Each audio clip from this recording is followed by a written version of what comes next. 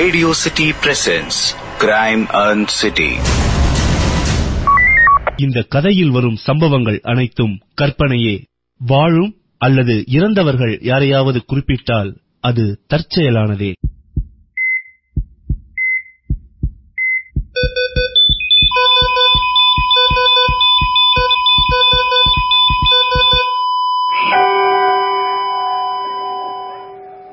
கோபங்கிறது எவ்வளவு ஆபத்தான ஒரு உணர்வுங்கிறத திரும்ப திரும்ப சின்ன வயசுல இருந்து நம்ம வீட்டுல இருக்கவங்க நமக்கு சொல்லி கொடுத்திருப்பாங்க. ஆனா அதே அளவுக்கு ஆசைங்கிறதும் ஒரு ஆபத்தான உணர்வு தாங்கிறத பல நேரங்கள்ல நம்ம மனசுல யாரும் பதிய வைக்கிறது இல்ல. ஆசை அளவோட இருக்கிற வரைக்கும் நமக்கேத்த மாதிரி அதை நம்ம மாத்திக்கிறோம். ஆனா அதே ஆசை பேராசையா மாறும்போது அது இஷ்டத்துக்கு நம்மளை இழுத்துட்டு போகும். அப்படி போற பாதையில பல நேரங்கள்ல முடிவு நல்லதா இருக்கிறதே இல்ல. இன்னைக்கு நான் உங்கள்கிட்ட சொல்ல போற கதையும் அந்த மாதிரி ஒரு கதை தான். ஒரு அமைதியான காலை நேரத்துல சென்னை மாநகரத்துல அங்கங்க மக்கள் வாக்கிங் போறதுக்கும் பேப்பர் போடுற பசங்க பரபரப்பா சுத்துறதுக்குமான நேரம் அது. ஆனா பெசன்ட் நகர்ல பீச்சை ஒட்டி இருந்த ஒரே ஒரு வீடு மட்டும் கலேபரமா இருந்தது. 2 போலீஸ் வேன், ஒரு ஆம்புலன்ஸ், 7-8 காக்கி யூனிஃபார்ம், ஒரு மெடிக்கல் டீம்னு அந்த வீட்டுக்குள்ள பயங்கர கூட்டம். மணி காலையில 6:15. யாரையா முதல்ல பார்த்தது? சார் வாசல்ல இருந்த சென்ட்ரி சார் 5:30 மணிக்கு வண்டி வர சொல்லிருக்காரு. ஆள் வரலன்ட்டு 6 மணிக்கு உள்ள எட்டி பாத்துருக்கான் சார். அவன் எங்க? ஸ்டேட்மெண்ட் வாங்கிட்டீங்களா? ஃபாரன்சிக்ல இருந்து போட்டோ எல்லாம் எடுத்துட்டாங்களா? செக் பண்ணுங்க. எடுத்துட்டே இருக்காங்க சார்.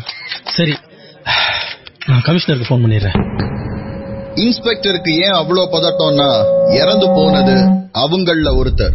இன்டெலிஜென்ஸ் விங்கோட ஏசி மிஸ்டர் மைக்கேல் இறந்து போனதா இன்னைக்கு காலையில 6 மணிக்கு அவர் வீட்டு வாசல்ல இருந்த சென்ட்ரி இன்ஸ்பெக்டருக்கு கால் பண்ணிருக்கான்.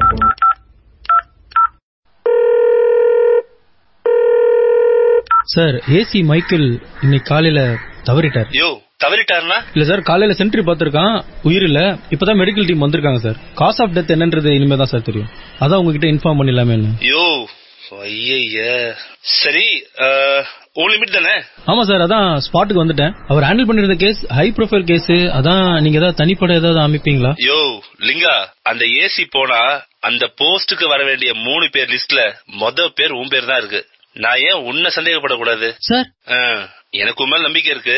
நீ முதல்ல இந்த காஸ் ஆஃப் டெத் என்ன, சந்தேகம் ஏதாவது இருக்கா, டீடைல்ஸ் எல்லாம் எடுத்துட்டு என்ன கூப்பிடு. இறந்து போன ஏசி மைக்கேல் ஒரு ஹை ப்ரொஃபைல் சென்சிட்டிவான கேஸ ஹேண்டில் பண்றாரு. கோஆபரேட்டிவ் சொசைட்டில கிடைக்கக்கூடிய பால்ல நடந்த ஒரு ஊழலை இப்போ ஏசி மைக்கேல் தான் ஹேண்டில் பண்றாரு. ஆளுங்கட்சியை சேர்ந்த ஒரு எக்ஸ் மினிஸ்டருக்கு அகைன்ஸ்டா ஒரு ஆர்டிஐ ஆக்டிவிஸ்ட் போட்ட வழக்கு அது. ஊழலை நிரூபிக்கிறதுக்கான ஏகப்பட்ட சாட்சியங்களை ஆர்டிஐ போட்டு அந்த ஆக்டிவிஸ்ட் கோர்ட்ல சமர்ப்பிச்சிருக்கிறாரு. கோர்ட் இந்த கேஸ போலீஸ் கையில ஒப்படைச்சு முழுசா விசாரிச்சு அறிக்கையை கொடுக்கறதுக்கு 1 மாசம் டைம் கொடுத்திருக்காங்க. இன்னும் 1 வாரத்துல அந்த ரிப்போர்ட்டை கோர்ட்ல சமர்ப்பிக்க வேண்டிய நேரத்துல மைக்கேலுடைய மரணம் இயற்கையானதா, கொலையா, தற்கொலையா, இந்த மாதிரி ஏகப்பட்ட கேள்விகளோட இந்த குழப்பங்களோட தான் இந்த கேஸ் ஸ்டார்ட் ஆச்சு. Assistant commissioner of police mister மைக்கேலுடைய மரணம் இயற்கையானதா, கொலையா அல்லது தற்கொலையாங்கிற ஆங்கிள் இருந்துதான் முதல்ல விசாரணை ஆரம்பிக்கிறாரு இன்ஸ்பெக்டர். என்னையா இவ்வளவு பெரிய வீட்டுல இருந்தாலும் தனியாவா இருக்காரு? சார் வீட்டுல அவரும் அவர் ஒய்ஃப் மட்டும் தான் சார். குழந்தைங்கலாம் கிடையாது சார். ஒய்ஃப் வெளியே போயிருக்காங்க. அவங்க நம்பர் யார்ட்டையும் இல்ல. டிபார்ட்மெண்ட்ல அவங்க அப்பா அம்மா நம்பர் மட்டும் தான் இருக்கு. அவங்களுக்கு கால் பண்ணி இன்ஃபார்ம் பண்றோம் சார். இவ்வளவு பெரிய வீடு பெசன்ட் நகர்ல வாடகை எவ்வளவு இருக்கும்? எப்படி இருந்தாலும் ஒரு 35,000-40,000 இருக்கும்ல சார். சார் ஏசிக்கு நான் அவ்வளவு சம்பளம் வருமா சார்? பே கிரேட் படி 45-50 வரைக்கும் வரும் நினைக்கிறேன். அப்புறம் எப்படி சார் இவ்வளவு பெரிய வீட்டுல இருக்காரு? அந்த எப்படி செத்தான்னு பாக்க சொன்னேன். வீடு கதையா முக்கியம் நமக்கு. இப்ப அரசாங்கம் கொடுக்கிற சம்பளத்துக்குள்ள எப்படி இந்த அதிகாரியால இவ்வளவு பெரிய வீட்டுல இருக்க முடிஞ்சதுங்கிறது எஸ்ஐயுடைய சந்தேகம். அந்த சந்தேகத்துக்கு பதில் சொல்றதுக்கு முன்னாடி கமிஷனர் கேட்ட கேள்விக்கான பதில் இன்ஸ்பெக்டரை தேடி வந்தது. Sir, cause of death high BP sir. Brain damage ஆகி பிளட் வெசல்ஸ் எல்லாம் வெடிச்சு மூக்குல இருந்து ரத்தம் வந்திருக்கு. இப்ப வரைக்கும் அதான் சார் காஸ் ஆஃப் டெத். லேபுக்கு கொண்டு போனதுக்கு அப்புறம் தான் மத்த டீடைல்ஸ் எல்லாம் சொல்ல முடியும்னு சொல்லிருக்காங்க. அவர் இறந்த டைம் என்ன? ஒரு 6 மணி நேரத்துல இருந்து 7 மணி நேரம் இருக்கும்னு சொல்றாங்க சார். அப்ப நைட்டு 12ல இருந்து 1 மணிக்குள்ள இருக்க டைம். அவர் நேத்து நைட் எப்ப வீட்டுக்கு வந்தாருன்னு யாருக்கா தெரியுமான்னு கொஞ்சம் விசாரிங்க. சென்ட்ரி கிட்ட கேட்டேன் சார். நைட்டு 12:15 வீட்டுக்கு வந்திருக்காரு. 12:15 ரஃப்லி ஒரு 1 மணி நேரத்துக்குள்ளதான் இறந்திருக்காரா? திடீர்னு எப்படி பிளட் பிரஷர் அவ்வளவு ஜாஸ்தி ஆகும்? சார் இங்க வாங்களேன். என்ன மாதிரியான ஒரு மரணம்னு தெரியாம அடுத்த கட்டமா எந்த முயற்சியும் செய்ய முடியாதுங்கிறதுனால ஹால்ல ஒரு குழப்பத்தோட இருந்த இன்ஸ்பெக்டரை மைக்கேலுடைய பெட்ரூம்ல இருந்து கான்ஸ்டபிளுடைய குரல் கூப்பிட்டுச்சு. யோ என்னையா? சார் இந்த பேக பாருங்களேன். மைக்கேலுடைய பெட்டுக்கடியில இருந்த ஒரு பச்சை கலர் ஜிம் பேக் முழுக்க 2000 ரூபாய் நோட்டு கட்டுக்கள். சார் எப்படி ஒரு 5 லட்சம் தேரும் சார். ஃபாரன்சிக்க கூப்பிட்டு ஃபிங்கர் பிரிண்ட்ஸ் செக் பண்ண சொல்லுங்க. இந்த மாதிரி ஒரு 2-3 பேக் இருந்தா இதோட பெரிய வீட்லயே இருக்கலாம்யா. ஒரு பெரிய லெவல் கேஸ விசாரிச்சுட்டு இருக்கிற ஒரு அசிஸ்டன்ட் கமிஷனர் மர்மமான முறையில திடீர்னு மரணம். அவருடைய பெட்டு கடியில கட்டா பணம். மனைவி எங்க இருக்கிறாங்கன்றத பத்தி இப்ப வரைக்கும் போலீஸுக்கு எந்த தகவலும் இல்ல. இது கொலையா அல்லது செய்யற வேலைக்கு காசை வாங்கிட்டு அதுக்கப்புறம் குற்ற உணர்ச்சியால செய்து கொள்ளப்பட்ட தற்கொலையா? ஒரு சென்சிட்டிவ் கேஸ ஹேண்டில் பண்ணிருக்கிற அசிஸ்டன்ட் கமிஷனர் மர்மமான முறையில மரணம் அடைகிறாரு. இறந்து போன அசிஸ்டன்ட் கமிஷனர் மைக்கேலுடைய மரணத்தை விசாரிச்சுட்டு இருக்கிறாரு இன்ஸ்பெக்டர் லிங்கேஸ்வரன். இறந்து போனவருடைய கட்டிலுக்கு அடியில இருக்கிற ஒரு பையில இருந்து கட்டுக்கட்டா 2000 ரூபாய் நோட்டுகளை எடுக்கிறாங்க. சார் இந்த மைக்கேலோட காஸ் ஆஃப் டெத் ஹை பிபின்னு சொன்னாங்கல்ல சார், அது சூசைடா இருக்கிறதுக்கான வாய்ப்பு ரொம்ப ரொம்ப கம்மி சார். எப்படி சொல்றீங்க சார்? இது மைக்கேலோட டாக்டர் பிரிஸ்கிரிப்ஷன். பிபிக்கு இதுல மாத்திரை எழுதிருக்காங்க. 2 வாரத்துக்கு முன்னாடி டாக்டர் பாத்துருக்காரு. 1 மாசத்துக்கு டேப்லெட் வாங்கியிருக்காரு. மொத்தம் 30 மாத்திரை. இது மாத்திரை வாங்கினதுக்கான பில்லு 15 நாள் சார். 15 மாத்திரை காலியா இருக்கு. இன்னும் 15 மாத்திரை பேலன்ஸ் இருக்கு. நிறைய மாத்திரை அவர் போட்டதுனாலதான் இறந்தாருன்னா இதுல இருக்கிற மாத்திரையும் குறைஞ்சிருக்கணும்ல சார். நல்ல பாயிண்ட்யா. நீ சொன்ன பாயிண்டையும் இந்த பேக்ல இருக்க பணத்தையும் வச்சு பார்க்கும்போது இந்த டெத்துக்கும் அந்த கேஸுக்கும் ஏதோ சம்பந்தம் இருக்க மாதிரி தோணுது சார். ஒண்ணு காசு கொடுப்பாங்க, இல்ல மிரட்டுவாங்க. இது காசு வாங்கிட்டாருன்னா அப்புறம் ஏன் சார் கொல்ல போறாங்க? அவர் காசு வாங்கிட்டாருன்றதும் கன்ஃபார்மா தெரியல. அது ஏன் எப்பயுமே அரசியல் இருக்கவங்க மட்டும்தான் மிரட்டுவாங்க இல்ல பணம் கொடுப்பாங்களா? ஏன் பாதிக்கப்பட்ட செஞ்சிருக்கூடாதா? சார் அப்ப நீங்க அந்த பால் மேட்டர்ல செத்து போனாங்களே அவங்க ஃபேமிலியா சொல்றீங்க? இப்ப இருக்க சிச்சுவேஷன்ல எந்த பாசிபிலிட்டியும் ரூல் அவுட் பண்ணவே முடியாது. இது தற்கொலைன்னா தற்கொலை செஞ்சுக்க வேண்டிய காரணம் என்ன, எப்படி தற்கொலை பண்ணிக்கிட்டாரு, ஒருவேளை இது கொலைன்னா யாரு பண்ணாங்க, என்ன காரணமா இருக்கும், எப்படி, இந்த எல்லா கேள்விக்கும் பதில் கிடைக்கணும். அசிஸ்டன்ட் கமிஷனர் ஆஃப் போலீஸ் மைக்கேலுக்கு பணம் கொடுக்க ட்ரை பண்ணது யாரு? இந்த ஜிம் பேக்ல இருக்கிற 7 லட்சம் ரூபாய் எந்த தரப்பு கொடுத்தாங்க? இப்ப இவர் விசாரிச்சிட்டு இருக்கிற இந்த கேஸ்லயா இல்ல வேற ஏதாவது கேஸா? பணம் கொடுக்க முயற்சி பண்ணவங்க யாரு? அவரை பயமுறுத்த ட்ரை பண்ணது யாரு? இது கொலையா தற்கொலையா? இந்த மாதிரி கேள்விகளுக்கு நடுவுல இன்ஸ்பெக்டர் போராடிட்டு இருந்த நேரத்துலதான் இன்னொரு விஷயம் சத்தமே இல்லாம மைக்கேலுடைய பெட்ரூம்ல இருக்கிற டஸ்ட்பின்ல இருந்து கிடைச்சது.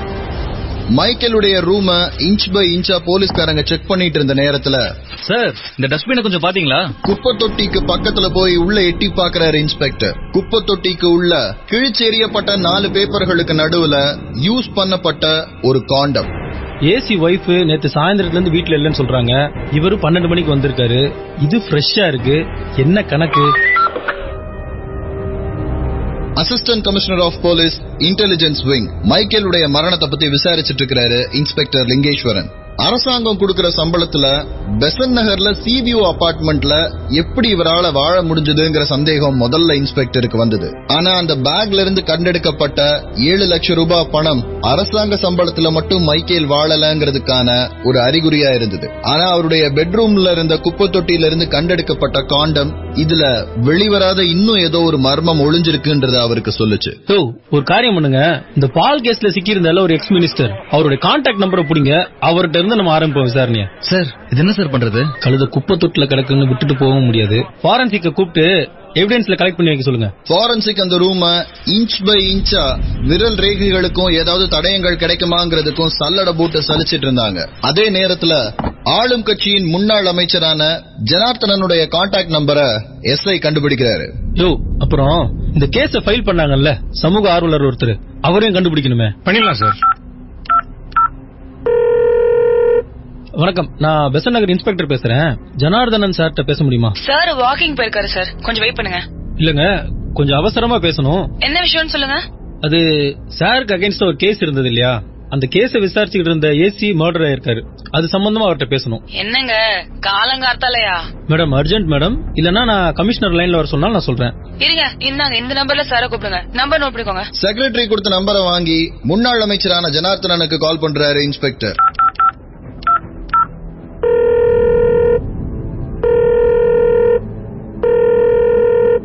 சார் வணக்கம் சார், நான் பெசன் நகர் இன்ஸ்பெக்டர் லிங்கேஷ் பேசுறேன். ஏசி மைக்கேல் இன்னைக்கு காலையில இறந்துட்டாப்ல. அது விஷயமா உங்ககிட்ட கொஞ்சம் பேசணும். ஐயா அப்படியா? அதான் சார், அது சம்பந்தமா. சரி, அது சம்பந்தமா என்கிட்ட என்ன பேச போறீங்க? இல்ல சார், கேஸ் உங்களுக்கு அகைன்ஸ்டா இருந்த கேஸ். அவர் கொடுக்கிற ரிப்போர்ட் உங்களுக்கு அகைன்ஸ்டா இருந்துச்சுன்னா. அவரு எனக்கு அகைன்ஸ்டா ரிப்போர்ட்? எங்க 2 வாரம் கழிச்சு அவர் என்ன ரிப்போர்ட் தர போறாருன்றது எனக்கு நேத்து நைட்டே தெரியும். வேணா ஒரு காப்பி உங்களுக்கு அனுப்புவா? செட்டில் பண்ணியாச்சு, முடிஞ்சாச்சு. என்னவோ நான் போய் கொலை பண்ணி விசாரணை அதுன்னு. வேற எவனா ஊர்ல இருப்பாயா, போய் தேடுங்க. எக்ஸ் மினிஸ்டர் ஜனார்த்தனன் எகத்தாளமா பேசினதுல இன்ஸ்பெக்டருக்கு இருந்த சந்தேகம் கொஞ்சம் கொஞ்சமா திசமாற ஆரம்பிச்சது. சார், அந்த சமூக ஆர்வலரோட நம்பர் தான் சார். எக்ஸ் மினிஸ்டர் ஜனார்த்தனன் மேல வழக்கு தொடர்ந்திருந்த சமூக ஆர்வலர் இளங்கோவனுடைய கான்டாக்ட் நம்பரை எஸ்ஐ கொண்டு வந்தாரு. சுமார் 1.5 வருஷத்துக்கு முன்னாடி கோஆபரேட்டிவ் சொசைட்டில இருந்து விநியோகிக்கப்பட்ட பாலை குடிச்ச 38 பேர் ஹாஸ்பிட்டல் அட்மிட் ஆயிருக்காங்க. எந்த விதமான தர பரிசோதனையும் செய்யாம விநியோகிக்கப்பட்ட அந்த பாலால அன்னைக்கு பலியானவங்களுடைய எண்ணிக்கை 17. இத ஒரு சமூக நல வழக்கா எடுத்துக்கிட்டு இதுக்காக கோர்ட் வரைக்கும் போய் எக்ஸ் மினிஸ்டர் ஜனார்த்தனனையும் கோர்ட்டுக்கு வர வச்சது இந்த இளங்கோ. ஒருவேளை ஜனார்த்தனன் சொன்ன மாதிரி மைக்கேல் ஜனார்த்தனனுக்கு ஆதரவா இந்த வழக்கினுடைய ரிப்போர்ட்டை எழுதியிருந்தா அதனால அதிகம் பாதிக்கப்பட போறது இவரும் அன்னைக்கு பாதிக்கப்பட்ட அந்த 38 குடும்பங்களும். சட்டப்படி ஒரு பிரச்சனையை அணுகணும்னு முடிவு பண்ண இளங்கோ அந்த சட்டம் தனக்கு சாதகமா செயல்படாத போது சட்டத்தை மீறி இருந்தா அப்படிங்கிற சந்தேகத்தோட தான் போன் பண்ணாரு இன்ஸ்பெக்டர். ரிப்போர்ட்ட ஜனார்த்தனனுக்கு ஆதரவா எழுதிட்டாரா? இருக்காதே சார். அது எப்படி நீங்க அவ்வளவு உறுதியா சொல்றீங்க? சார், நேத்து நைட் எனக்கு கால் பண்ணி விசாரணை எந்த பக்கம் போயிட்டு இருக்கு, என்ன ஆதாரம் கலெக்ட் பண்ணிருக்காங்கன்னு எல்லாமே என்கிட்ட தெளிவா சொன்னாரு சார். அவர் விசாரிக்கிற விதத்தை பார்த்தா ஜனார்த்தனனுக்கு ஆதரவா எதுவுமே நடக்காதே சார். என்னெல்லாம் சொன்னாரு? ஒரு நிமிஷம் இருங்க சார், அந்த ஆடியோ எல்லாம் உங்களுக்கு அனுப்பி வைக்கிறேன். அனுப்பி வைங்க. அதே மாதிரி ஒரு 10 மணிக்கு போல ஸ்டேஷனுக்கு வாங்க. சமூக ஆர்வலர் இளங்கோ அனுப்பி வச்ச ரெக்கார்டிங்ஸ் எல்லாம் இன்ஸ்பெக்டரும் எஸ்ஐயும் கேக்குறாங்க. எல்லா ரெக்கார்டிங்ஸ்லயும் மைக்கேல் இளங்கோவுக்கு ஒரே ஒரு சத்தியம் தான் பண்றாரு. இந்த மாதிரியான ஒரு அநீதியை செஞ்சுட்டு யாருமே தப்பிக்க முடியாது, கண்டிப்பா அவருடைய சட்டத்தின் பிடியில நிப்பாட்டுவோம் அப்படின்னு மறுபடியும் அவங்கள நம்ப வைக்கிற மாதிரியான வாக்குறுதிகளை கொடுத்திருக்கிறாரு மைக்கேல். என்னையா இவங்க கிட்ட இப்படி சத்தியம் பண்ணிருக்கான்? அவங்க கிட்ட ரிப்போர்ட் உங்களுக்கு சாதமா எழுதின்னு சொல்லிட்டு ஒரு காப்பியே அனுப்பியிருக்கான். இந்த மைக்கேல் நல்லவனா கெட்டவனாயா? அசிஸ்டன்ட் கமிஷனர் மைக்கேல் நல்லவரா கெட்டவராங்கிற சந்தேகத்தோட இன்ஸ்பெக்டர் இருக்கிற நேரத்துல மைக்கேலுடைய மனைவி ஜான்சி வீட்டுக்குள்ள வந்தாங்க. சார், அவங்கதான் மைக்கேலோட வைஃப். என்னையா புருஷன் இறந்துட்டான்னு சொல்றோம், அந்தம்மா பெருசா ஃபீல் பண்ற மாதிரியே தெரியலையே. ஆமா சார், அக்கம் பக்கத்துல விசாரிச்சேன். இந்த அம்மாவுக்கும் அந்த மைக்கேலுக்கும் எப்ப பார்த்தாலும் சண்டை தான். இந்த அம்மாவுக்கு வேற எங்கேயோ தப்பான ஒரு தொடர்பு இருக்குன்னு அந்த ஆளுக்கு பயங்கரமான நம்பிக்கையா. ஆனா பக்கத்து வீட்டுக்காரங்க மட்டும் இல்ல, எல்லாருமே சொல்றாங்க இந்த அம்மா நல்ல பொம்பளைதான், அந்த ஆளோட புத்தி தான் கேவலமான புத்தி. 2 மாசத்துக்கு ஒரு தடவை டிரைவரை மாத்திக்கிட்டே இருப்பாராம் சார். அதை தவிர இந்த சேல்ஸ்மேன் சர்வீஸ்மேன் எவனாச்சும் வந்தா அன்னைக்கு நைட்டு பூரா வீட்டுல சண்டை தான். என்னையா அவ்வளவு டார்ச்சரா பண்ணுவார் வந்தாலே? சார், அக்கம் பக்கத்து வீட்டுல இருக்கவங்க எல்லாருமே அப்படிதான் சார் சொல்றாங்க. அடிக்கடி இந்த அம்மா கோச்சுக்கிட்டு அவங்க அப்பா வீட்டுக்கு போயிருமா. சரி, இந்த நிலைமையில கேள்வி கேட்கறதுன்றதும் தப்பு தான், ஆனா வேற வழி இல்ல. அவங்கள கூப்பிட்டேன். மேடம், இந்த மாதிரியான நேரத்துல உங்களை டிஸ்டர்ப் பண்றோம், சாரி. உங்க ஹஸ்பண்டுக்கு எதிரிங்கன்னு யாராவது இருக்காங்களா? அவர் வாழ்க்கையில என்ன இருக்குங்கிறதே எனக்கு தெரியாது.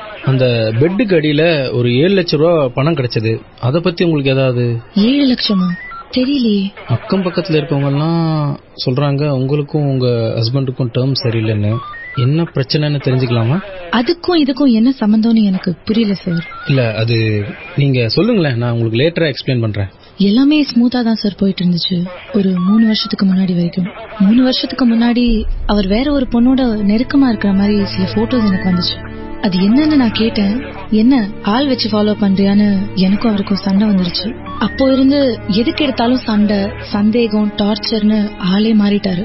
அந்த பொண்ணு யாரு? அந்த போட்டோஸ் எங்க? ஏதாவது டீடைல்ஸ் கிடைக்குமா? இன்ஸ்பெக்டர், இறந்து போனது என் வீட்டுக்காரரு. நீங்க என்கிட்டயே குறுக்கு விசாரணை பண்றதுல பிரயோஜனமே இல்ல. மேடம், அது அவர் பெட்ரூம்ல ஒரு காண்டம் ஒன்று கிடந்தது, அதான் அவருக்கு வேற ஏதாவது தொடர்பு இருக்குமா என்னன்னு சொல்லிதான். அவரா? அப்படி இருக்க வாய்ப்பு இல்லையே இன்ஸ்பெக்டர். என்னங்க, 3 வருஷத்துக்கு முன்னாடி ஒரு பொண்ணோட நெருக்கமா இருக்க மாதிரி போட்டோ எல்லாம் வந்ததுன்னு சொன்னீங்க, இப்போ இல்லன்றீங்க. அந்த போட்டோஸ் உண்மையா இல்லையாங்கிறதுலயே எனக்கு சந்தேகம் இருக்கு. அப்புறம் மைக்கேலுக்கு அந்த மாதிரி ஆசை எதுவுமே கிடையாது, அது எனக்கே தெரியும். சாரி, இந்த மாதிரி நேரத்துல இவ்வளவு கேள்வி கேட்கறேன்னு தப்பா நினைச்சுக்காதீங்க. வேற யாரும் இதுல சம்பந்தப்பட்டிருப்பாங்கன்னு உங்களுக்கு தோணுச்சுன்னா எங்களுக்கு சொல்லுங்க. சார், ஒரு நிமிஷம் இந்த வீடியோ பாருங்களேன். அசிஸ்டன்ட் கமிஷனர் மைக்கேல் மரணம். கொலையா தற்கொலையா? விடை தெரியாமல் திணறும் காவல்துறை. கள்ளக்காதல் விவகாரமா? குப்பை தொட்டியில் கண்டெடுக்கப்பட்ட அதிர்ச்சிகரமான உண்மை. அசிஸ்டன்ட் கமிஷனர் மைக்கேலுடைய மரணத்தை பத்தி இன்னும் பிரஸுக்கு எந்த அபிஷியல் ஸ்டேட்மெண்ட்டும் போலீஸ் தரப்புல இருந்து கொடுக்கப்படாத போது எப்படி இவங்களுக்கு அந்த விஷயம் தெரிய வந்ததுங்கிறது இன்ஸ்பெக்டருடைய முதல் கேள்வி. ஆனா அதை விட அதிர்ச்சியான கேள்வி, குப்பை தொட்டியில் கண்டெடுக்கப்பட்ட உண்மைன்னு சொல்லி மைக்கேல் பெட்ரூம்ல இருந்த குப்பை தொட்டியில கிடந்த காண்டம கேமரா ஜூம் போனது. இந்த கேஸ்ல கிரைம் சீன்ல இருக்கிறவங்க யாருமே இன்னும் வெளியில போல. அப்படி இருக்கும்போது இந்த ஃபுட்டேஜ் மட்டும் எப்படி வெளியில போச்சு? இறந்து போன ஏசி மைக்கேலுடைய வழக்க விசாரிச்சுட்டு இருக்கிறாரு இன்ஸ்பெக்டர். காவல்துறை தரப்புல இருந்து அபிஷியலா எந்த ஸ்டேட்மெண்ட்டுக்கும் பிரஸுக்கு ரிலீஸ் பண்ணாத பொழுது எப்படி இந்த நியூஸ் சேனலுக்கு மட்டும் இந்த கண்டென்ட் கிடைச்சது? அதை விட முக்கியமா கிரைம் சீன்ல இருந்து எடுக்கப்பட்ட ஃபுட்டேஜ் எப்படி அவங்க கைக்கு போச்சு? இந்த கேள்விகளுக்கு விடை தெரியாம இன்ஸ்பெக்டர் யோசிச்சுட்டு இருந்த நேரத்துல தான் கமிஷனர் கிட்ட இருந்து வந்த போன் கால் இன்னும் பிரஷரை ஜாஸ்தி பண்ணுச்சு. சார், என்னைய புடிங்கிட்டு இருக்கீங்க? யாரையா பிரஸுக்கு சொன்னது? ஃபுட்டேஜ் எப்படி வெளில போச்சு? இல்ல சார், நாங்களும் அதை தான் தேடிட்டு இருக்கோம். கிரைம் சீன்ல இருக்கிற எல்லாருடைய செல்போனையும் புடிங்கி வையா முதல்ல. Okay sir. ஸ்பாட்டுக்கு நான் வந்துட்டே இருக்கேன். அதுக்குள்ள அந்த ஃபுட்டேஜ் எப்படி வெளில போச்சுங்கிற விஷயம் எனக்கு தெரிஞ்சாகணும். அதுக்கு சம்பந்தப்பட்ட ஆளை பிடிச்சி உள்ள உட்கார வைங்க. கமிஷனருடைய கோபத்துல எல்லா நியாயங்களும் இருந்தது. இறந்து போனது காவல்துறையில ஒருத்தர். அவருடைய மரணத்தை பத்தி தவறா செய்திகள் வெளியில வர்றதுங்கிறத எந்த காவல்துறை அதிகாரியும் விரும்ப மாட்டாங்க. சம்பந்தப்பட்ட நியூஸ் சேனலுடைய ரிப்போர்ட்டரை பிடிச்சு ஃபுட்டேஜ் எப்படி அவர் கைக்கு வந்ததுன்னு கேட்கும் போது அவங்க கை காட்டினது சப் எடிட்டரான சிஜு சார். போலீஸ்காரங்களை பத்தி ஒரு நியூஸ் போடுறதுக்கு முன்னாடி அதை கரெக்டான வெரிஃபை பண்ணிக்கிற பழக்கம் எல்லாம் கிடையாதா சார்? நாங்க பப்ளிஷ் பண்ண நியூஸ் தப்பா இருக்கா? தப்பு ரைட்லாம் சரிங்க. எங்க சைடுல இருந்து அபிஷியலா ஒரு நியூஸ் வராம எதுக்கு அதை பப்ளிஷ் பண்றீங்க? சார், உங்க டிபார்ட்மெண்ட்ல இருந்து எல்லா விஷயமும் கரெக்டான டைம்ல சொல்லுவீங்களா? நீங்க கன்ஃபார்ம் பண்ற வரைக்கும் வெயிட் பண்ணிட்டு இருந்தா பல விஷயத்தையும் சொல்ல முடியாது சார். ஓஹோ, சரி. அந்த ஃபுட்டேஜ் உங்களுக்கு எப்படி கிடைச்சது? சார், ஒரு நியூஸ் சேனல்னா எங்களுக்கு நிறைய சோர்சஸ் இருக்கும். நாங்க எல்லாத்தையும் போலீஸ் கிட்ட சொல்லணும்னு அவசியமே இல்லையே. கரெக்ட் தான். பட் ஒரு மர்டர் கேஸ்ல பிளாக் பண்றீங்கன்னு உங்களை அரெஸ்ட் பண்ண சட்டத்துல எல்லா இடமும் இருக்கு. எனக்கு தெரிஞ்சு உங்க சோர்ஸ் தான் கொலைகாரன். இப்ப சொல்றீங்களா இல்ல? சே சார், நோ வே. கொலைகாரனே எப்படி சார் ஃபுட்டேஜ் கொடுப்பா? உள்ள போனதுல இருந்து எங்க ஆளுங்க யாருமே வெளியில வரவே இல்ல. எங்க ஆளுங்க யாருக்கும் எந்த ஃபுட்டேஜ் அனுப்பவே இல்ல. அப்புறம் ஃபுட்டேஜ் எப்படி உங்க கைக்கு வந்தது? நாங்க வரதுக்கு முன்னாடி அந்த கிரைம் சீன்ல இருந்தது கொலைகாரன் மட்டும்தான். சோ இப்ப நான் என்ன பண்ணணும் நீங்களே சொல்லுங்க. சார், ஆக்சுவலா இது யார் அமிச்சான்னு எனக்கே தெரியாது சார். ஏங்க, தெரியாத ஃபுட்டேஜ் எடுத்து நீங்களா ப்ளே பண்ணிட்டு இருப்பீங்களா? அது ஒருவேளை ஃபேக்கா இருந்தா என்ன பண்ணுவீங்க? சார், எனக்கு வந்த விஷயம் இதுதான், நீங்களே பாருங்க. சிஜு இன்ஸ்பெக்டர் கையில கொடுத்தது ஒரு சிடி.